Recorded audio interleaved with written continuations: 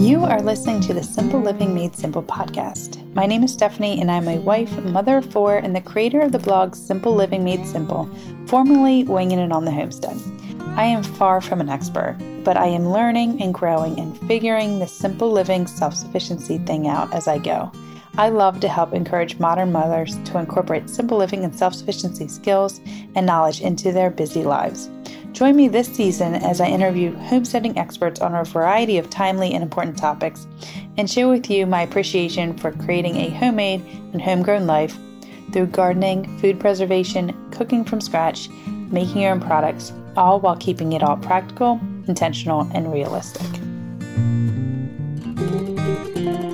Hi guys, you're listening to the Simple Living Made Simple podcast. In this episode, I speak with Danielle from the Homebound Hippie over on Instagram, and we are talking all about how to cook wild game.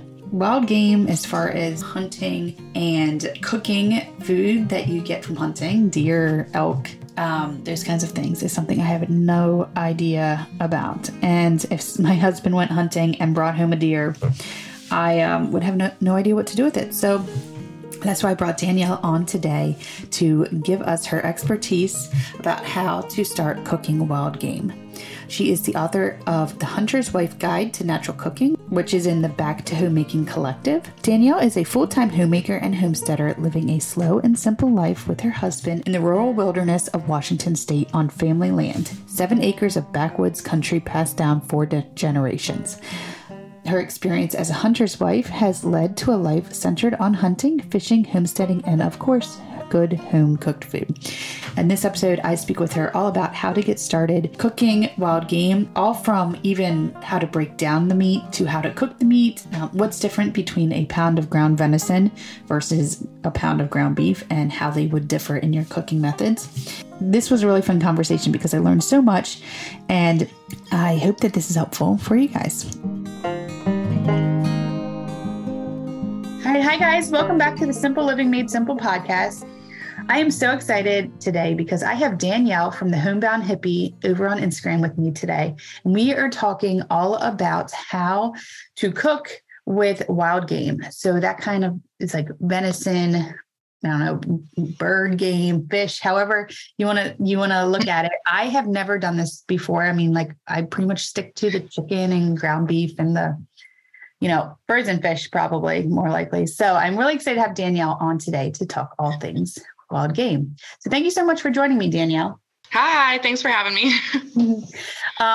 So could you tell me a little bit about yourself, your home, your homestead, your business, how you kind of got into a lifestyle that involves wild game?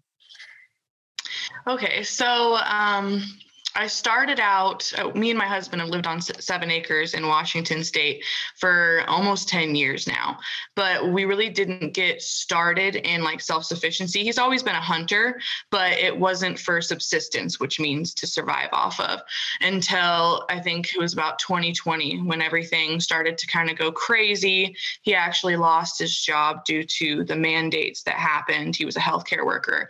And from that point on, we realized, oh, wow, we can't depend fully on the system, on the grocery stores. After the shortages, we just realized that we need to become more self-sufficient. And so he really took up hunting as more of like a, passion thing, a hobby to, I'm going to do this every year to make sure we have meat in the freezer. And so because we already live on 7 acres, down from our family, it was the perfect solution. We were backed up to state land, and a lot of state land is hunting land. So that's what led us into this lifestyle, was just the desire for self-sufficiency and really out of necessity. Wow, that's really amazing. Did he have like prior hunting skills like before that point? Oh, yeah. Yeah. He actually grew up in northern Washington in the mountains with his family. They're cattle ranchers, and his dad taught him everything he knows about hunting. So he started at a very, very young age, and it's always been something he's been passionate about. It's just, it wasn't for survival. I mean, when he was younger, his dad definitely hunted for the survival of the family. But now that he has his own family, me and our home, it definitely turned into more subsistence hunting instead of just passion hunting. Yeah. So when you guys got married, were you faced with having to deal with how to cook all this different kinds of stuff, or did you grow up knowing how to do it? I definitely was just kind of thrown into it. I had some prior experience. I'd work at like a butcher shop, and they sometimes did like cut up venison during the hunting season for the local hunters. So I had some experience of like the cuts and how the processing goes. And my mom and some of my family had hunted growing up, but it really was just to put some extra meat in the freezer, not to survive off what you hunted for. So it's definitely different. And I didn't do a lot of the hunting when I was young. Like I didn't do hunting at all. And I didn't do a lot of the cooking when I was younger. So it definitely was like I got thrown into it and had to learn on the fly. Yeah. Well, that sounds really great. I mean, it sounds like you've learned a lot, especially because we originally met because we're both contributors to the Back to Home Making Collective, which is actually, at the time they're recording this, it's still live. It's live through the end of March 2023. So if you're interested in checking out her ebook that is on cooking with wild game, I definitely recommend it, because I saw that and I thought it was so helpful and just kind of like a really great basics, but covers like a whole bunch of different recipes for different kinds of game. So I reached out to you to have you on the podcast. So could you tell me a little bit about, and you talked a little bit about how you got into it because your husband wanted to take on some more hunting, but what does that look like for you and your family right now? I'd say that it's a busy hunting season, and then the rest of the period of time, it's just meat in the freezer that we're cooking periodically. So it's all about filling the freezers. Hunting season is like an extremely chaotic time for me and my household. He's got a hunting party that comes over every year, including some of our own family and some friends of his. And so it really is like a go, go, go for about, I don't know, a month or two during hunting season. And that's when we do all of the processing and then all of the cuts. And after that, it's really just being creative and coming up with meals and doing it on a daily basis. That way we have to steward the meat very well, because you obviously have meat from, say, last year's kill or the year before that. You want to use that up before this year's kill. And so you just kind of have to keep track of what you got and use it up smart and make sure that you're not wasting anything that you get. So that's kind of what it looks like for us throughout the year, and how I kind of have to steward the meat. It's definitely a process, but hunting season is the most hectic time. That's when everything really gets going. Yeah. What kind of game do you typically cook with? What'd you say? So right now we have turkey, elk, and venison in the freezer. And for me, it really is elk and venison. That's what my husband primarily hunts for. We actually have an elk herd that kind of runs through this area every hunting season in the fall, and they kind of stay around for winter. So that's like a really cool experience to get to see. And then it provides the opportunity for him to go out there with his hunting party and hunt for elk. And then deer is just abundant in this area in the Pacific Northwest. They're basically everywhere in Washington, and it's the thing that most people are hunting for when they're going out hunting. Gotcha. How does the different kinds of game that you're exposed to, like how does that differ depending on where you live? Oh, it's definitely, I mean, depending on your climate, you're going to be faced with so much different, like wild, abundant game. I mean, obviously, if you're in Alaska, you're going to have moose, caribou, elk. You're going to have way more access to fish. In the Pacific Northwest, we've got really good fishing. So we're exposed to like walleye and bluegill and bass. And so we can get quite a bit of fish from the rivers. There's also crawdad, that type of thing. And then, of course, like I said, elk, venison, and we have duck, geese here. So it's gonna depend based on the state. I mean, obviously, if you're down south and you're in the bayou, you're probably going to be hunting a lot different game than you're hunting up here in the Pacific Northwest for sure. Right. Yeah, I can imagine. How would you say, like, does the actual cooking process differ for some of these meats versus like chicken or beef? I mean, it's a little different, but I think that people kind of overcomplicate it, and they might get a little overwhelmed by the idea of like, oh, it's wild game, it's going to be different. But venison is not that much different from beef. It's red meat, just like beef is. It's just leaner. And so when you're cooking with it, you just kind of have to be aware of that and make sure that you're adding lots of moisture back into it. And you're making sure to cook with lots of healthy fats. But when it comes to like, I just fry up steaks in my cast iron pan, venison steaks, elk steaks. The hardest part is not actually the cooking. The cooking is very similar to beef. And I would say like duck and geese, that's a little different than chicken, but you can use it in a lot of the same recipes. So like I would do like a duck pot pie or like a turkey stew, that type of thing. So you can use it for a lot of the things that you're already used to. And that's how I really got started, was just taking recipes that I'd used before for chicken, and I would just, transfer it over to turkey, or I would, look at recipes that I'd used for, say, ground beef, and instead I would do ground elk, and I would just make sure to kind of add back in some healthy fats like olive oil while I'm cooking it. So it's not as hard as people think. It's just getting used to it. And it's also kind of like getting over that hump of thinking that it's going to be a huge learning process, just like everything. You get into it and you're going to be like, this is going to be so hard to learn. And then once you start learning it, you're like, oh, this is actually that bad. Yeah. It probably isn't. It probably just sounds a little bit more intimidating. Probably, like you were saying, the hardest thing is probably dealing with the seasonality of the hunting and then putting all the food up and then finding the proper ways to store it and use it up, efficiently. Yeah, that's definitely the hardest part for sure. Yeah. How would you say it's a different seasons per like do you have, I guess you do, you have like a deer season, and then do you have an elk season? Or are they the same thing? Or do you have like a duck season? How does that look? Yeah, in Washington, it's going to be different for every state, but Washington is definitely, we have a deer season, an elk season. We even have a bear season, a cougar season.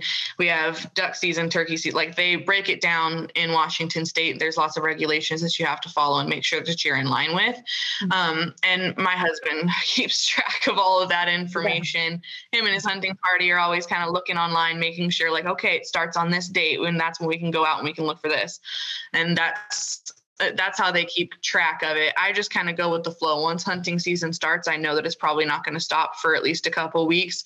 And that if all of his hunting party is successful, it's going to be a long meet. Yeah. So could you give me a quick rundown of what the process looks like from like point of like your husband brings him a deer to you processing it or having it processed by a business or whatever, and then to a meal on the table, let's say for a deer? Okay. So my husband goes out hunting pretty early, and we actually process all of our own meat ourselves. So he's wherever he hits it, whether it's up in the mountains or he's going to be, taking it down. The kill happens at a local farmer's field. Usually local farmers will allow access for some hunters they know. So we might have gotten a kill on a field or maybe up in the mountains. The biggest part is field dressing. So getting it gutted and bringing it back home to hang up in the garage. And then from that process, they obviously have to skin it out, which is, it can be a tedious process, and people have preferences on that. So some people, like my husband, he prefers to skin it out later. So let it hang for a little while. You really only do that if it's the right temperature, though. It needs to be cold enough to be able to let the deer hang, obviously. And his hunting buddy likes to do it the opposite way, where he'll skin it out first and then let it hang for a little while. And then we go through the process. There's kind of cons to both. Like for skinning it out first, you might have to cut away a lot of like meat that had been exposed to the air and got a little leathery, and it can even develop some mold if the weather is, if the weather permits, the mold will grow. That's kind of how it will happen. So you have to cut all of that off, use vinegar spray to clean it up. So that's why my husband likes to keep the skin on for a little while. And then once you keep the skin on, it actually is pretty simple, because you may get some hair in your meat, but you're not going to lose a lot of meat the way that you would if you skin it out right away. So that is a benefit. But the skinning, and then we quarter it and have it from there. So basically they're going to have it, and then they're going to quarter it, and then we're going to bring it in like chunk by chunk, and we're going to debone it. And then that's when we start getting our steaks, our roasts. We can get stew meat. We usually cut out a lot of the scraps so that it can go to like hamburger. And then we also have to make sure to get out like what would be called like silver skin, which is just like a lot of tendon. So you have to make sure, because if that goes in the grinder, then you're not going to get very good ground meat. And so there's not a lot of fat as well. So everything that you're cutting up, you're probably going to have to mix when you go to grind it with like pig fat or beef fat is what, like, a lot of people prefer pig. So that is like the biggest process. And then from that to getting on the table, like, it's really simple from there. Once you've got your cuts, you've got roast, steak, stew meat. Well, then you just decide what meals you want to make and you start, getting it ready. But my biggest role when it comes to the processing is definitely helping cut, and then also doing the wrapping, because I worked at a butcher shop. So one of the main things that I do is wrap all of the meat with butcher paper. We usually bag it up or, do cling wrap to store it in the freezer. I've yet to learn how to store it like by canning it, but that's something I'm really interested in getting into, because I know that there's a lot of people who store the meat in other ways than just freezing it. But as of right now, that's how we store all of our meat. You store it by freezing it. Do you have to have like a lot of freezer space, you'd say? Yes, we do. We actually have, 3 freezers right now, 1 inside. We have 2 out in the garage. And when we actually get an elk, that's full. It's like hard to organize for sure and keep track of. Yeah. Like how for you and your husband, how many deer for the whole year would you need? Deer does not actually last that long, I'd say. If me and my husband are being smart, we can make 1 deer last maybe 2 to 3 months. That's being very generous, though. I'd say if you've got like a family of 4, like my cousin's family does, like 1 deer will get you by for a month. And so it's, when you're thinking about hunting, you might think, oh, you get a deer, that's going to get you for a while. It's actually not as much meat as you might think once you've deboned it and cut out all of the, spare parts that you're not going to use. So it's actually I would say it's the elk, for sure, that once you get an elk, that helps out when it comes to putting meat in the freezer the most, which is why they really prioritize elk season, because it's so much more meat than just 1 deer. Yeah. Now, is elk closest to like ground, like beef, you'd say, or pretty much? It's actually within the venison family. They're both technically called venison. Most people just don't know that, but elk is really, really large. It's not as large as moose, but it's definitely like, I'd say 3-4 times the size of just your regular mule deer. So it's definitely more meat, and they're also very majestic, beautiful animals. So it's quite it's exciting to even just get to be a part of like seeing their herd kind of pass through, but then to also be able to access elk as meat that we eat on a normal basis. It's probably the healthiest meat that we could be eating on a normal basis. And it is similar to beef, I'd say, in, like I said, the cooking, but it definitely has a different flavor than regular beef does. So in your ebook, it's the Hunter's Wife's Guide to Natural Cooking. Yeah. Gotcha. Yeah. It's like a really helpful guide because it has a lot of different recipes, and then it also has some really helpful like pictures and guides on how to like fillet fish and prepare it. Could you tell me a little bit about the fish that you deal with and a little bit about the filleting process that you have to do? Right. So usually we've got quite a few fish down in the rivers around where we live. It's mainly bass, walleye, perch, those type of bluegill, those type of fish. I would say the most abundant is definitely bass and walleye. That's what my husband is bringing home the most often. It's definitely kind of a summer thing that it is become kind of a tradition, fishing every day in the summer and getting down to the lake, and, us girls will be swimming in a different section while they're off fishing. And I'd say that it's a lot easier than people might think. The fishing itself, like catching the fish, may be difficult for people who haven't done it before. But when it comes to the like gutting and filleting, it's a pretty simple process. Gutting, you're just, cutting through the stomach and pulling out the entrails, pretty easy. And then the filleting, that is definitely more of a kind of practice makes perfect type of thing, because you don't want to get any bones in the fish that you're filleting. That's the hard part, is like cutting away from the spine without hitting any of the bones and getting it in your food. And then cutting off the skin, that part is actually pretty simple. And then cooking it, I think that that's probably one of my favorite things to do, is actually to either bake it or to fry it up. And during the summers here at my home, that's like the main thing that we like to do, is we'll catch some fish down at the lake, and then we'll bring it up, fillet it, cut it into pieces, and then just do a big old fish fry. And it's kind of become like a tradition every summer to do that. And you fry it up similar to how you would chicken. It's really not that complicated. Use a batter, or you just do, flour and egg, and that is definitely my favorite way of cooking it. And I think it goes the longest, like it spreads out to, you can feed the most people with it. Yeah. And baking it is also, it's just like what you would think, you just put some butter, some lemon, and you put it in the oven. So it's pretty easy, and it's fun. It's something you can get your kids involved in too. So it's not just like an adult process. It's not overly complicated. Lots of kids learn how to fish very young. That's really awesome. That sounds delicious. And it just sounds like, again, like a really great community building thing, like a whole day. Yeah, for sure. I forgot to mention this when I was talking about elk. Usually every time that the guys go out and they get an elk, we actually celebrate by there's a cut of the elk and of deer that's called backstrap. It just comes straight out of the back, and it's like the most tender cut.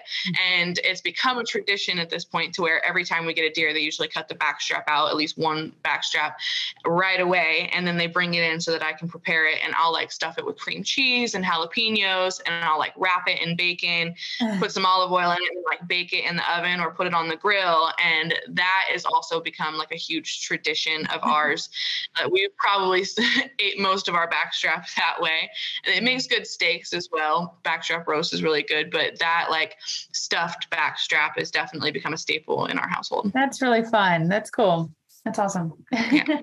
I really want to get into hunting like waterfowl, just like duck, geese, that type of thing, because I haven't had any experience really hunting except for being a part of the processing and the cooking, but they get a lot of joy from it. And it's a way that they can spend time out in nature and bond with each other. And then it's exciting for the whole family when they get a deer, especially when you get an elk, when you come back, the satisfaction that they have, and then the relief that I have knowing that I'm going to not have to worry about meat for a while, and that I don't have to buy as much from the grocery store. Like it's just good all around. Yeah.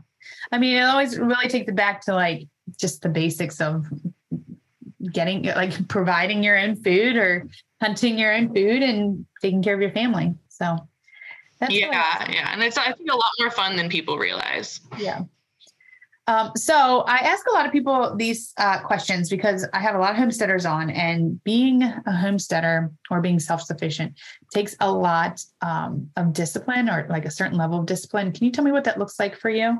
I'd say that, like I said, the hunting part of it, when they're out hunting, for me, I'm not involved in that, except for the processing. So it really just comes down to being willing to do the hard work when the season comes.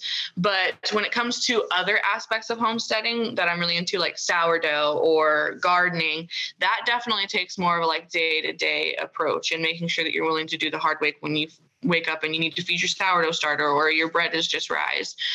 And like gardening, for example, right now, we're probably about 2 months out before we can actually like plant directly in the ground. But, you've got to get all of your seeds started, and I'm planning my garden at the moment, and my husband is a big part of that. He like brings in garden beds, and he'll go get dirt for me for like a local farmer. So I think it just takes a lot of planning and intention, and that's kind of how I've managed to be. And also knowing your why. Like, I don't think it's easy to be disciplined if you don't have like a reason to why you're doing something. If you like I said, for us, we realized how we needed to be self-sufficient to be able to, not just survive, but to be happy and thrive and not be worried about the market and inflation and job loss. Like, if we want to be just in a stable situation, we definitely want to be self-sufficient. And so like, that's my why kind of going into it, is having had the experience of just a complete upheaval in our life, where we went from, there was no problem going to the grocery store, had enough money to buy all the things we need. And then, the mandates come, the pandemic comes, and he loses his job and things get hectic. And so from that moment forward, I kind of had a why in mind, and that helps me to like stay focused. Yeah, I agree. That makes sense. So what does your gardening season look like where you're at? Just curious. I think it's about, if I remember correctly, I think it's about like 145 days. So usually it's, we could get our last frost around April, but it usually doesn't come until like May 10th, I think. And then we can grow all the way up until October. We're usually getting our harvest from August to October. For me, I actually was a little late on it last year. And so my gardening season was cut short, and I lost a lot of tomatoes because of it. I planted them a little too late in the season. I didn't get as many carrots as I should have. So it's definitely knowing when that last frost date is, getting seeds started beforehand and getting in the ground as soon as possible. But it is about 145 days, I'm pretty sure. Yeah, it sounds similar where we're at. We have usually May-ish to October or so. Yeah. Work in the ground. Yeah. What would you say is a skill that you have mastered or could teach or talk about all day? Well, I'd like to say that it's cooking wild game, but actually what I've been super passionate about lately is cooking, baking sourdough. I started a sourdough from scratch a couple months ago because I actually got inspired from Instagram, like many people do, and started it from scratch. And it actually didn't take much trial and error. I mean, a little bit, of course, everything does. But that became something that was just fun for me to do. And I actually learned a little bit last year, but then got really into it this year. And I'm actually doing a challenge for myself to cook all of the bread that we eat by doing sourdough. And sometimes I'll do yeast bread occasionally, but I'm not buying any of it from the store. And that has been harder than I expected, yeah.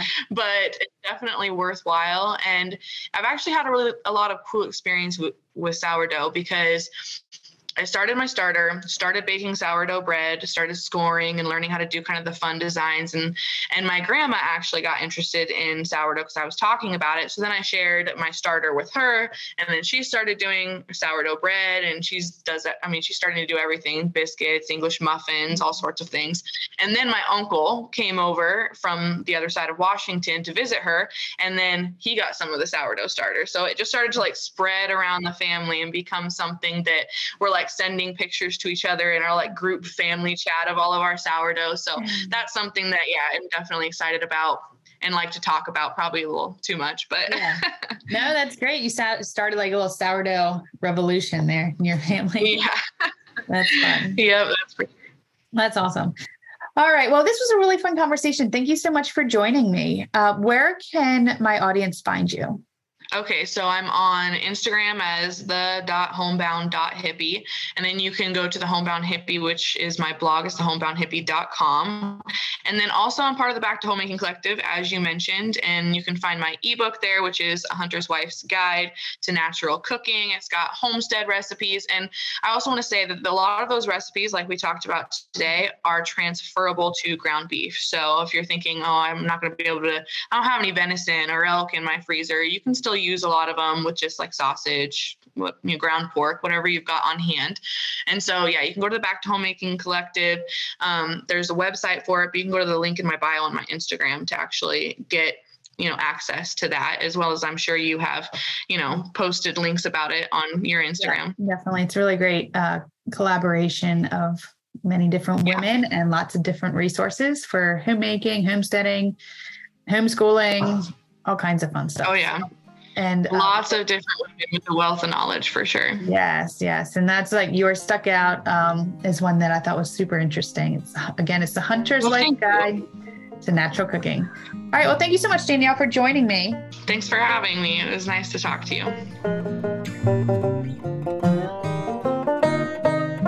Thank you for listening to this episode of the Simple Living Made Simple podcast. I have a brand new guide out that is just perfect for this time of year. The Ultimate Fruit and Vegetable Seasonal Guide is now available, and you can grab it for free at www.savemyveggies.com. If you are like me, you have thrown away produce that you just never got a chance to use. I used to do this all the time. Especially this time of year as my harvest starts coming in, it can be difficult to properly store everything and make sure I either preserve it in time or use it up. That's why I created this guide. This guide has everything you need to stop wasting fruits and vegetables that you either grow yourself or purchase at the store. Learn how to properly store 25 plus fruits and vegetables to help them stay fresher longer. This guide also includes a month-by-month seasonal timeline so you know when to stock up on inexpensive and high-quality fruits and vegetables to save you time and money. Again, you can grab that free guide at www.savemyveggies.com. As always, if you have any questions, want gardening advice, or have a topic suggestion for the podcast, please email me at info@wingitonthe homestead.com.